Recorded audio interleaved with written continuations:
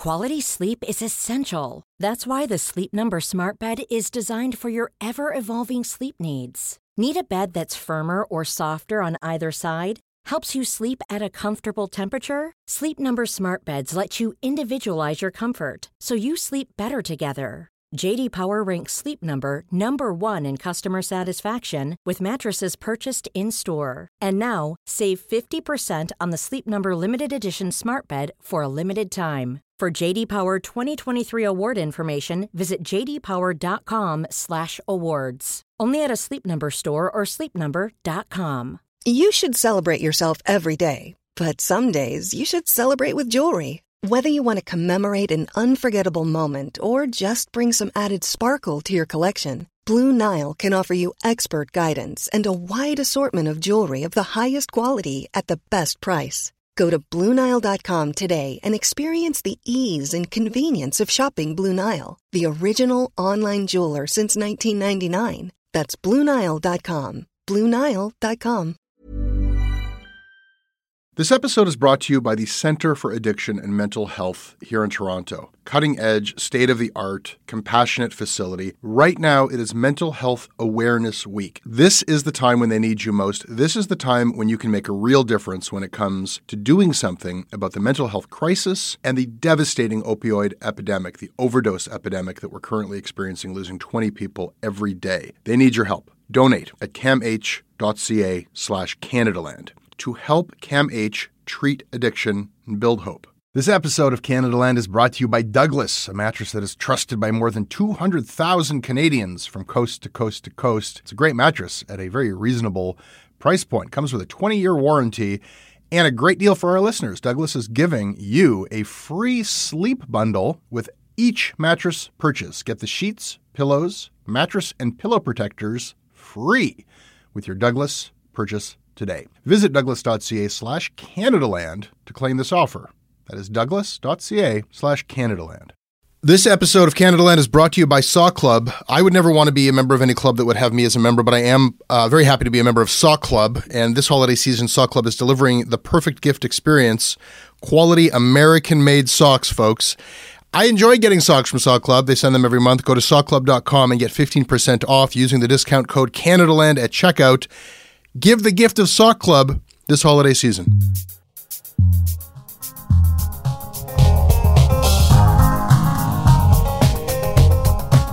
Danielle Paradis. Yes. Columnist for Metro Edmonton. Welcome to Canada Land Shortcuts for the first time. Thank you for having me. Today we are going to be talking about Lock Her Up Alberta style. Yes. We're going to be talking about the Liberals' electoral reform web survey.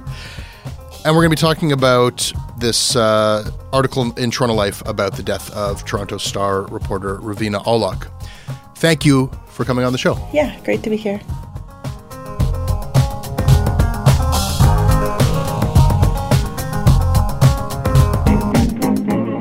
This episode of Canada Land Shortcuts is brought to you by Graham Schofield, Nev Perrick, Anne Forrestal, Deb Schellenberger, Karen Engel, Sherwin Arnott, Bernhard Neuhofer, and Alex Derlach. Alex, why did you decide to be awesome? Because there are a lot of political podcasts that are from America, and it's great to hear articulate Canadian voices discussing the topics. And this episode is also brought to you by FreshBooks. Danielle, you have, it's like one of those endangered species. You have like a full-time media job? No, I don't. Okay, well then by all means, you should be using FreshBooks. No question, you should be using FreshBooks for your billing. They have shown that it will get you paid faster. Even if you have just like a steady gig invoicing Metro, they have a feature for recurring invoices, so it's just a no-brainer. And you can see when they look at your invoice, you'll get paid quicker, you'll spend more time writing your column and less time working out your billing. And because it's the end of the year, it's a really good time to do their 30-day free trial, because if you start to use it regularly, all of your next year billing and expenses and any time you're tracking, everything will be handled through FreshBooks, which will make taxes so easy. There'll be another huge time savings there. So if any of this makes sense to you out there, why not have a look at the beautifully new redesigned FreshBooks at freshbooks.com/CanadaLand. And when you do become a customer, tell them that Canada Land sent you, and you will be doing this podcast a favor.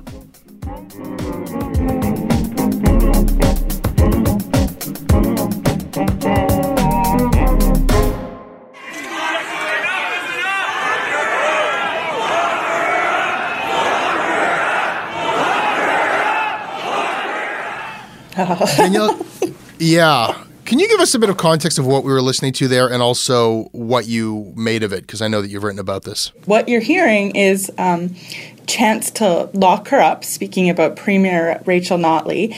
And while this is going on, you have the conservative leadership, federal conservative leadership hopeful Chris Alexander standing on stage, kind of smiling to himself, and he kind of conducts along with the chant. By conduct, like, I guess if you were watching the video, he's sort of like raising his arm up and down, like, as they say, lock her up. Yeah. He's, egging them on and whipping up the crowd as they call for her imprisonment. Although he later then said he was uncomfortable, but at the time he's smiling and he's waving his hand, so it's...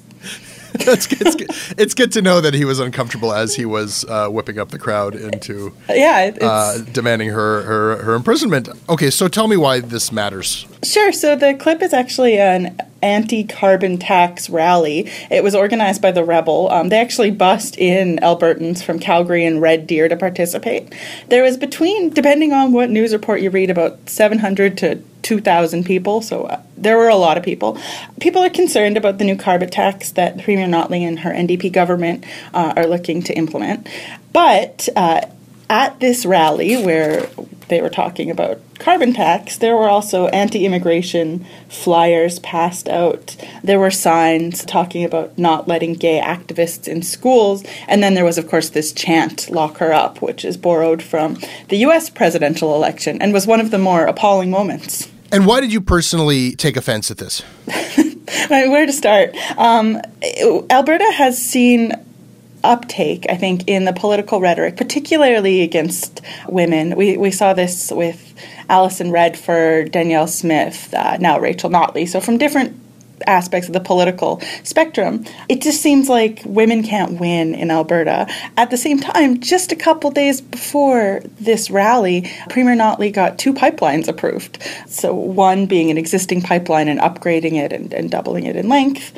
No Conservative government was able to do this, but it really didn't seem to matter because of the carbon tax. So you're just seeing a little bit of unreasonableness, in my opinion. And then you get into just wacko territory where you have a democratically elected woman being subjected to lock her up chants. You also put this in the context of the massacre in Montreal, the anniversary of which just came up. Yeah, in my column I talk about Mark Lapine and other insults towards like MLA Sandra Jansen. She stood on the legislature floor and read out a few things that had been sent to her. When we are talking about violence against women and we're talking about the Montreal massacre, we're just seeing some of the same kinds of hateful rhetoric that instigated the shooting in Montreal. You were not alone in denouncing that chant, and I think criticizing Chris Alexander for not denouncing it more strongly, especially while it was actually happening. The Globe and Mail had a masthead editorial saying that everyone needs to denounce this chant. And I saw some pushback from Albertans and from some columnists. They're not here right now, and I think it's probably high time that I have somebody who represents these views and somebody maybe even from the oil sector in Alberta on this show. So we'll do that soon. But I think if I could, I'll take a stab at presenting, I think, what their response to the Globe and Mail's response to this denunciation to, there was a lot of press about this lock her up chant making its way into Alberta. And to try to summarize some of the things I was hearing, I think a lot of people felt like, look, toughen up. This is politics. Politics is it's a bare knuckle thing, and people have been calling for all sorts of awful things to happen to politicians for a long time. There's a big difference between chanting it and saying it and doing it, and this is what happens at a protest. And it's got nothing to do with their gender. People have been saying this about male politicians for decades, if not centuries. And you guys are so sensitive about all your little microaggressions, but meanwhile, the people chanting, why don't you care about them? Right. And how this taxation is affecting them, and the fact that Alberta economically is getting destroyed and people have genuine, legitimate concerns about this tax, and they are totally free to oppose it in the strongest terms they want to say it. I think some people would say that, I know you didn't equate this, of course, to the violence against women at that massacre in Montreal, but that it's inappropriate to somehow link those things. Yeah, I think you've summed up the counter-argument pretty well.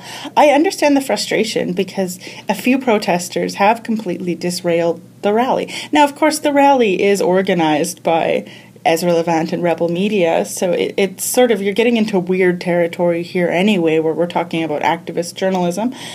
I know that was created, a new term created by the United Nations, but it's a good one and it's accurate in this case. Well, that's a whole other thing, but yeah. Yes. Yeah, it is. The role that they're playing is weird. Like, they're really getting involved in political movement, which, I guess maybe Rabble does that too, just not as effectively, perhaps. I don't know. Yeah, we may be seeing that. So they've lost control of the narrative, and I get that that's frustrating. And the carbon tax, it comes at a difficult time.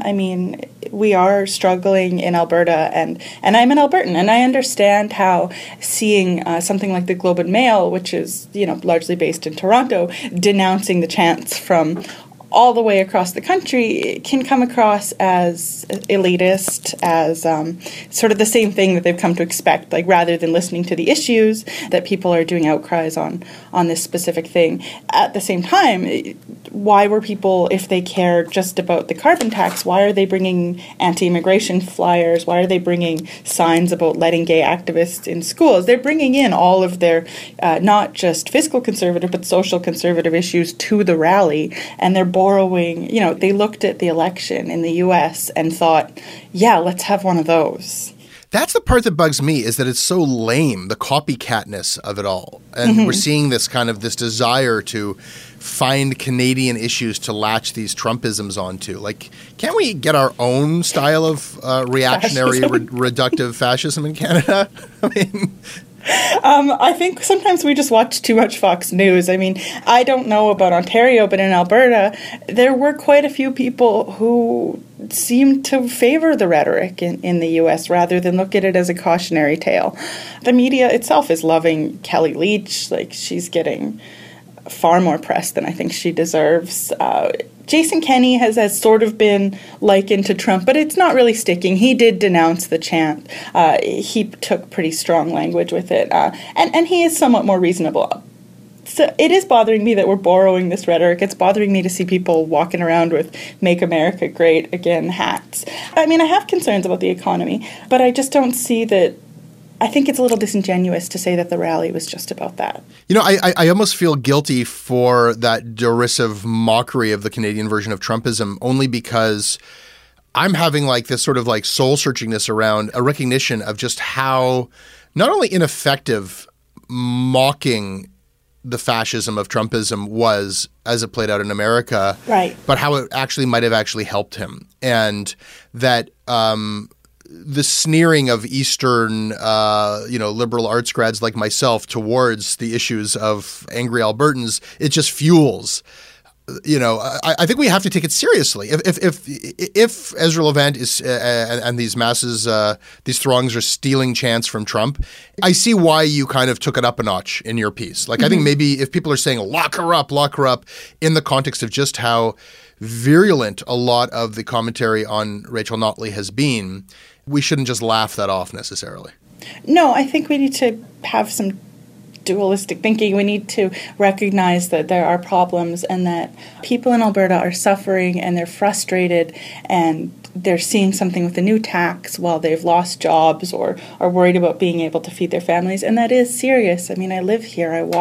We have family who are involved in oil and I work with people who have been affected. So it's a serious issue, and yet at the same time you can address that issue without chanting lock her up, without expressing hatred or violence towards the politicians who are sort of front and center on this.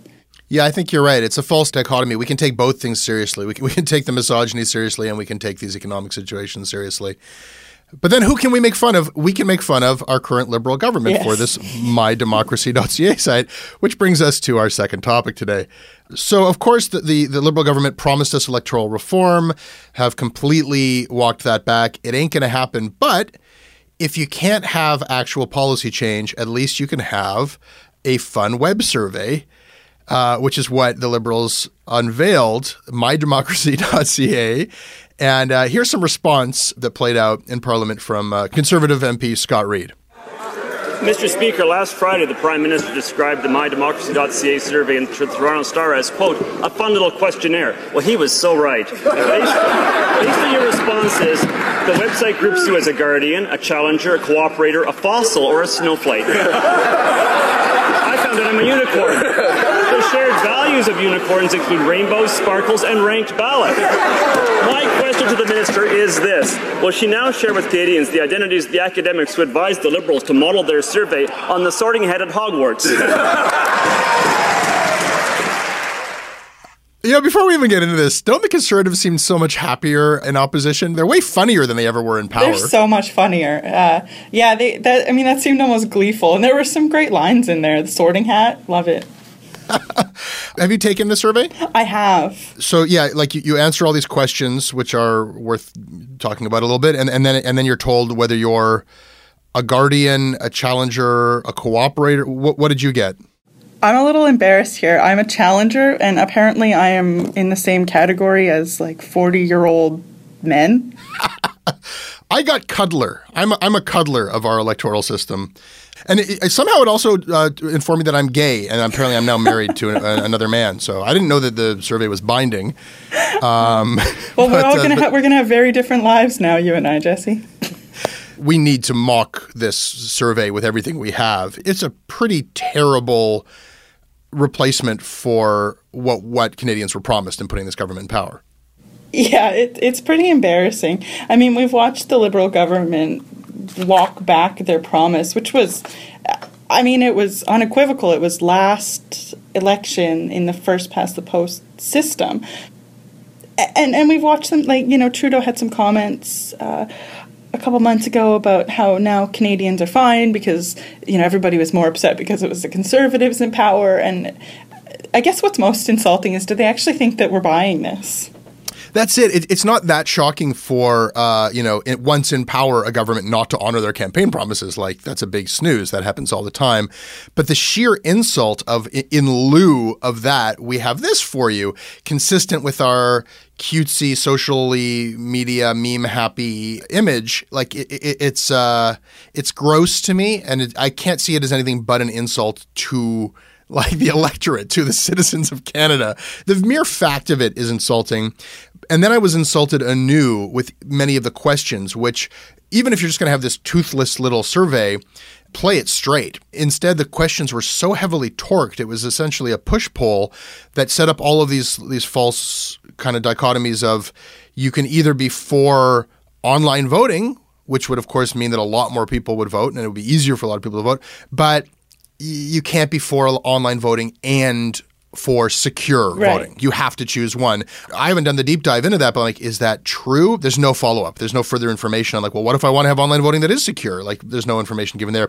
You can either have the inclusion of small parties in Parliament or sane parties. And, there's this question that says, would you want to have small parties even if it meant having radical, crazy fringe ideas? And obviously it leaves you with the impression that that's the choice. Yeah. Do you want to have policy that's arrived at collaboratively by government, or would you rather have, a functioning government? And, it's telling you a bunch of stuff. It's not asking you. My understanding is that it's based on the report from the committee that did talk about trade-offs.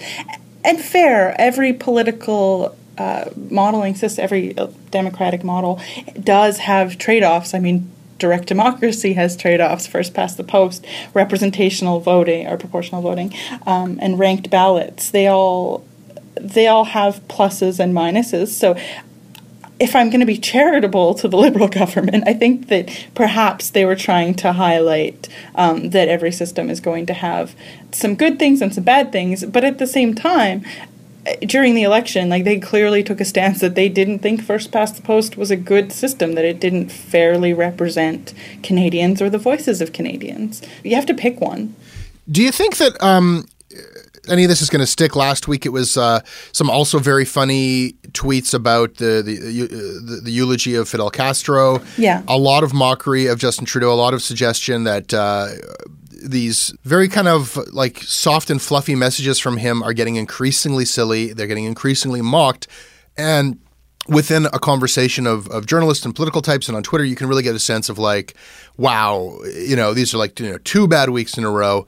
And yet I always wonder, without suggesting that it was some grand conspiracy to distract us, did this survey not have the effect of distracting us from a much more, perhaps much more serious issue, which is all this pay-for-play stuff that we're learning more and more about, where Trudeau has been offering his attention and his conversation to various interests in exchange for very expensive fundraising events? If they put it out as a distraction, that would be a weird political move, but maybe. I just think that if you just are constantly doing silly social media stuff or stuff that you know people are going to take the bait and roll their eyes and make fun of you, right, it'll just like keep the conversation there in a place that's controllable. So I don't think it's linked. Like, we're going to have a bad day because of pay for play, so let's do this My Democracy thing. I just think it's just like, it's worked out really well for them to always have something silly for us all to chew on. And then everything else kind of gets second service after that. What I'm consistently confused about with the Liberal government is whether they, like, are they trying to be offensive with the Castro comments? I'm not sure if that's a mark of somebody who really is that out of touch with Canadians, or if it was, taking a stance on, well, this is the thing that I want to say and I'm going to say it anyway. And with the reform, I'm similarly confused if the government, do they truly think that first past the post is fine? Do they think that that this mydemocracy.ca survey is going to give them any answers, or are they just sort of wasting all of our time? Okay, Danielle, this is the time on our program where we take a second to duly note a couple of things. I just have one thing that somehow filtered into my feed from Precedent magazine, which I was, not so familiar with. It's a trade mag for the legal profession, where I read a very favorable profile of Michael Bryant, who is, of course, the former Attorney General of Ontario, whose career took a tragic turn. His life took a tragic turn when I'm having the same trouble that the writer of this profile had, which is like, he killed Darcy Allen Shepherd. Like, he was driving a car and the car killed the cyclist when it started on, like, the facts were never tested in court. And I'm always wondering, like, what legal place I'm in to just, like, but like, if I'm driving a car, whoever's fault it was, and my car hits you and you die, I think I killed you. So I'm going to just say that he killed Darcy Allen Shepherd, and that was the subject of a previous episode of Canada Land. Mm-hmm. And, Bryant has kind of come back into public discussion after, like, long absences. He wrote a book that was all about his own addiction issues and anger issues and how this tragic accident affected him, without taking a shred of responsibility for this accident that he was never tried for. And there was a magazine profile, and every time that the story of the death of Darcy Allen Shepherd is retold, it's like, it seems to be retold from Michael Bryant's perspective. So this is whatever happened to Michael Bryant, and it's this glowing profile of how he's sort of like still in penance, and now he could be making a fortune on Bay Street, this profile says, but instead he's like building a criminal law practice from the ground up, helping out with bail hearings, like really like meat and potatoes, low grade stuff. Mm-hmm. And there's just stuff in there that bugged me. In court, Bryant looks anything but a criminal, reads the profile. He stands 5'8" with a gray textured suit with a matching vest, a crisp dress shirt, a bold red tie, and brown leather shoes. He's short, he's wearing a suit, so I guess he doesn't look like a criminal. But way beyond that, like, the piece interviews his priest. It's all about the good works he's doing. And I believe in second chances in life. There's a problem when we haven't fully contended with what happened. But I just want to alert people to, Bryant has a choice as to whether or not he wants to be profiled by magazine after magazine. Yeah. So the idea is that he's toiling in secrecy because he wants to, like, step outside of the spotlight and just do good works for the rest of his days. We just need to be on alert that this is the way in which tarnished reputations are rebuilt. It takes a long time, and it's a press strategy. You allow the reporter to come talk to you. You give them the phone numbers of all the people who say nice things about you. And that is what we are witnessing play out over a course of years in the case of Michael Bryant. Duly noted. What do you got? I have the Prime Minister working to reassure First Nations about some of his political promises. So we're in the middle of the Assembly of First Nations gathering right now, and Trudeau announced the Indigenous Languages Act, which is supposed to help to preserve and revitalize First Nations, Métis, and Inuit languages in Canada. So I myself am Métis, and And although I speak some French, I don't speak any Cree, and I don't speak Michif, our combined language. So there's the potential for this to be really exciting. It's interesting that this is coming out at the same time as the pipelines, which of course is also going to face a lot of opposition from Indigenous people. I don't think that we've seen the reconciliation that we expected from this government, but we're seeing small pieces of hope. I think that in language is culture. So the preservation of Indigenous languages is going to be really important for Canada. So I am happy to see that. Duly noted. This episode is brought to you by the Center for Addiction and Mental Health. Right now, there is an opioid crisis. Right now, there is a mental health crisis. But right now, it is Mental Health Week. And what that means is you can do something about these crises. You can help people. You can help CAMH save lives. They offer treatment with dignity, and they are doing cutting-edge research. I don't know if anybody listening to this is untouched by this crisis. You can see it in the downtown of every city in this country. You certainly feel it in Toronto. This is not something happening to other people. These are our friends. These are our communities, our families. We are all touched by addiction. We are all touched by the mental health crisis, and we all share responsibility to do something about it. Helping CAMH is something you can do about it. Help change mental health care forever.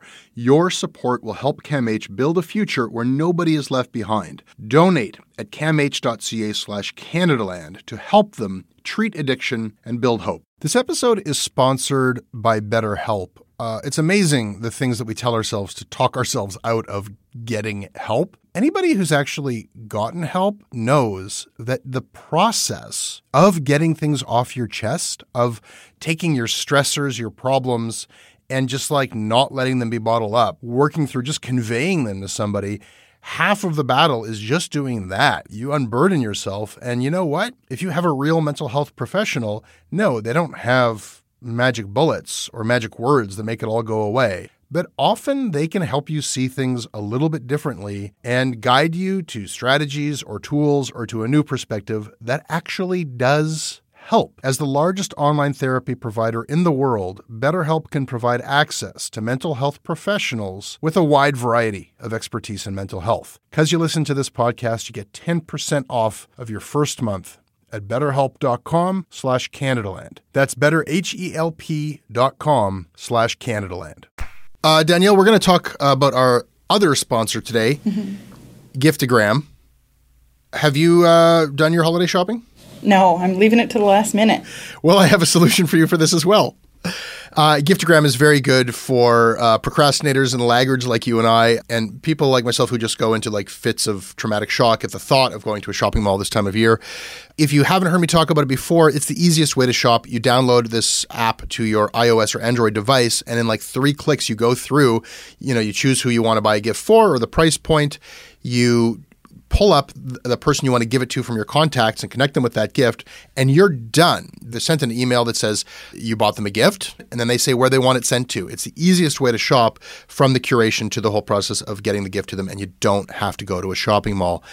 There's a wine box for $85. Who would not want to get a wine box filled with delicious wine, or a diamond rocking glass set, or this like Montreal cookbook that I saw on Giftagram? So listen, you have to buy gifts. I'm talking to you out there. I like it when the sponsorship spots are actually useful to people, and we always make sure that the stuff we talk about on the show is useful to some people. This time is useful to everybody, because if you go and use Giftagram now, you're just going to get $20. They're just giving you money. It's $20 towards your first purchase there. And if you use the gift code CanadaLand, they will just take $20 off of the first thing you send. Check it out. The final thing I want to talk with you about today is this long-awaited feature article in Toronto Life magazine telling the story from start to finish of reporter Ravina Olak, who is a journalist who took her own life in the midst of this love triangle and a lot of other issues at the Toronto Star. And we talked about it on this show. It was covered extensively elsewhere. But I think there was a lot of appetite, like just trying to figure out what exactly happened. Can you tell me this human drama from beginning to end? And Leah McLaren, who's, I think, very talented at writing those sorts of feature stories, to anyone just picking this up and wanting that narrative, I think they got it. I think they got a compelling, gripping narrative about just how this might have happened. But it's not all true. it's not all accurate, and that's a problem. Did you happen to have a chance to read it? Yeah, I did.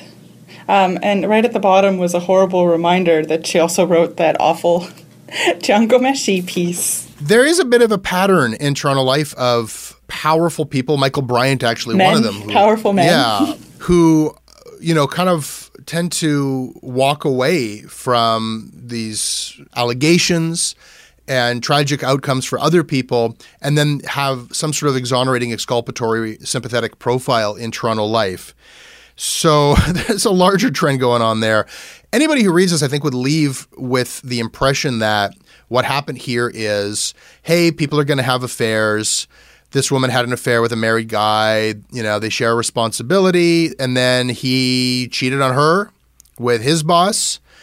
All's fair in love and war. He, might not be, he might be a bit of a cad, but she had real serious issues. And this is really more about how vindictive and damaged she was. That, I think if you just look at the comments and some of the vicious, awful things people say, people talking about like, oh, she got what she deserved. Like I clipped a bunch of these comments just to kind of be able to go through what the outcome of this article was to readers. But I actually don't want to read them in any more detail than I just grazed on. But if you'll indulge me, Danielle, I think we got to start with the facts. And at the risk of boring people, because this is a story that is not getting much public interest. It never did. Mm-hmm. But it's out there, and this sort of is at risk of becoming the definitive account. So there's just a few things that aren't so, or that were weird about the piece, or that were changed about the piece. Can I just go through this really quickly with you? Okay. The original version of the story contained a passage about how Jane Davenport, John Filson's boss, the managing editor of the Toronto Star, originally denied having an affair with him. Mm-hmm. And because she was later found to have had the affair, she was in direct, you can't do that. You can't sleep with somebody who works directly under you in the Toronto Star or pretty much any organization. She was removed from her job, and then later she was forced to resign. And then there's some sort of Twitter exchange between Jane Davenport and Leah McLaren, half of which was later erased from Twitter. And the next thing you know, the online version of the article removes most of those details. And there's no correction or clarification. It's just gone. So that's something that I think somebody needs to point out. But the bigger problem with this piece to me is that it quotes John Hondrich of the Hondrich family, who are behind the Toronto Star. I think he's the chairman of the board of Toronto Star, as saying, well, we don't really have any place in the bedrooms of our employees. And it quotes Michael Cook, the editor-in-chief of the Toronto Star, saying, well, John Filson did nothing wrong in terms of his workplace behavior. There is no mention in the piece of what the National Post was able to confirm, which is that John Filson had a reputation of preying on interns that was known to Ryerson University, who would warn interns going into the Star to look out for this guy.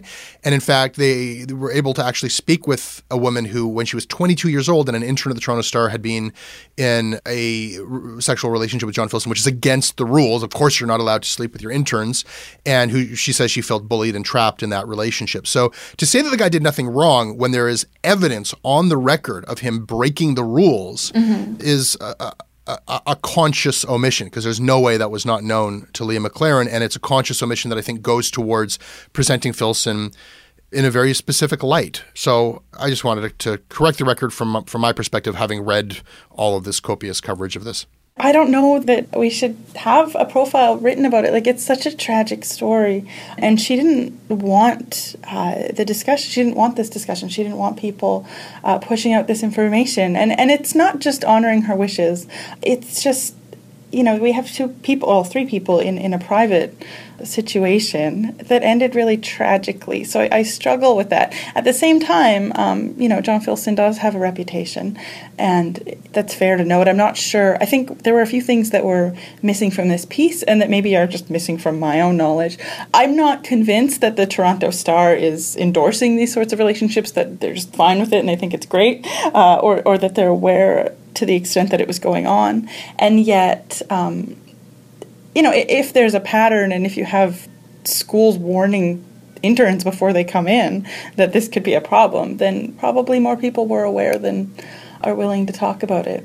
It was so personal. It was so expository. And at the same time, having this kind of really sympathetic posture towards John Filson while talking about Ravina being, mentally ill and disturbed and drinking at noon, it seemed a little unfair because she can't defend herself. That's it. It's similar to the Michael Bryan thing. We hear the story from his perspective, and the dead tell no tales. But, one of the most difficult things about this whole story is this idea that Ravina didn't want anyone to talk about it. And it's actually really ambiguous, or rather it's contradictory. She explicitly said, I don't want anyone to write about me. Mm-hmm. She also tried to raise issues within the Toronto Star. She wanted to take these issues to senior management. Yeah. And that's actually another error in the piece. The piece says that she swore her boss, Lynn McCauley, to secrecy, which may or may not have happened at some point, but it's also true that she petitioned and made many efforts. She made efforts to tell other people in the Star about the situation. She felt that this was not just about an interpersonal conflict. She felt that there were abuses at work that people needed to know about. And that's put us all in a difficult position.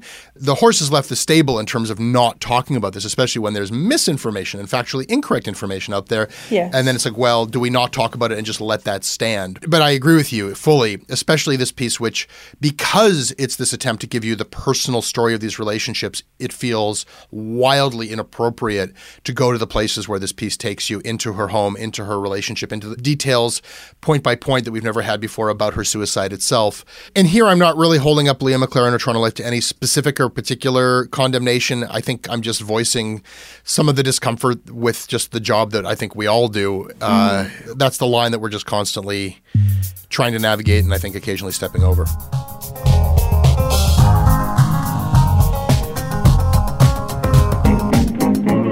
Danielle, I appreciate you coming on the show, and thank you for sharing all your insights into all this stuff. Thank you for coming on to Canadaland Shortcuts. Oh, thank you so much. It was fun. That is your episode for today, and you can email me about it or anything else, and I'll read it, and I will respond when I can. I am at jesse@CanadaLandShow.com, and we are on Twitter at Canadaland. Danielle, where can people find you? You can find me at Twitter at Danny Parody, and my column runs on Tuesdays in Edmonton Metro. Our website is CanadaLandShow.com. Our crowdfunding site is patreon.com/Canadaland. I make this show with Kevin Sexton. Syndication of Canadaland is handled by Russell Gregg. If you like what we do, please support us.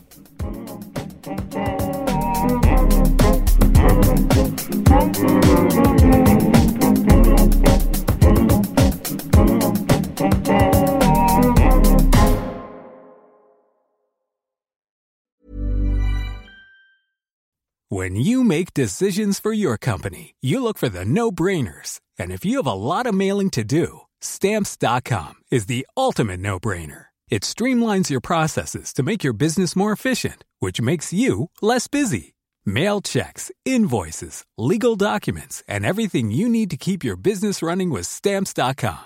Seamlessly connect with every major marketplace and shopping cart. Schedule package pickups and see your cheapest and fastest shipping options from different carriers, with rates up to 89% off USPS and UPS rates. And with the Stamps.com mobile app, you can take care of mailing and shipping wherever you are. Make the same no-brainer decision as over 1 million other businesses with Stamps.com. Sign up with code PROGRAM for a 4-week trial, plus free postage and a free digital scale. No long-term commitments or contracts. That's Stamps.com. Code PROGRAM.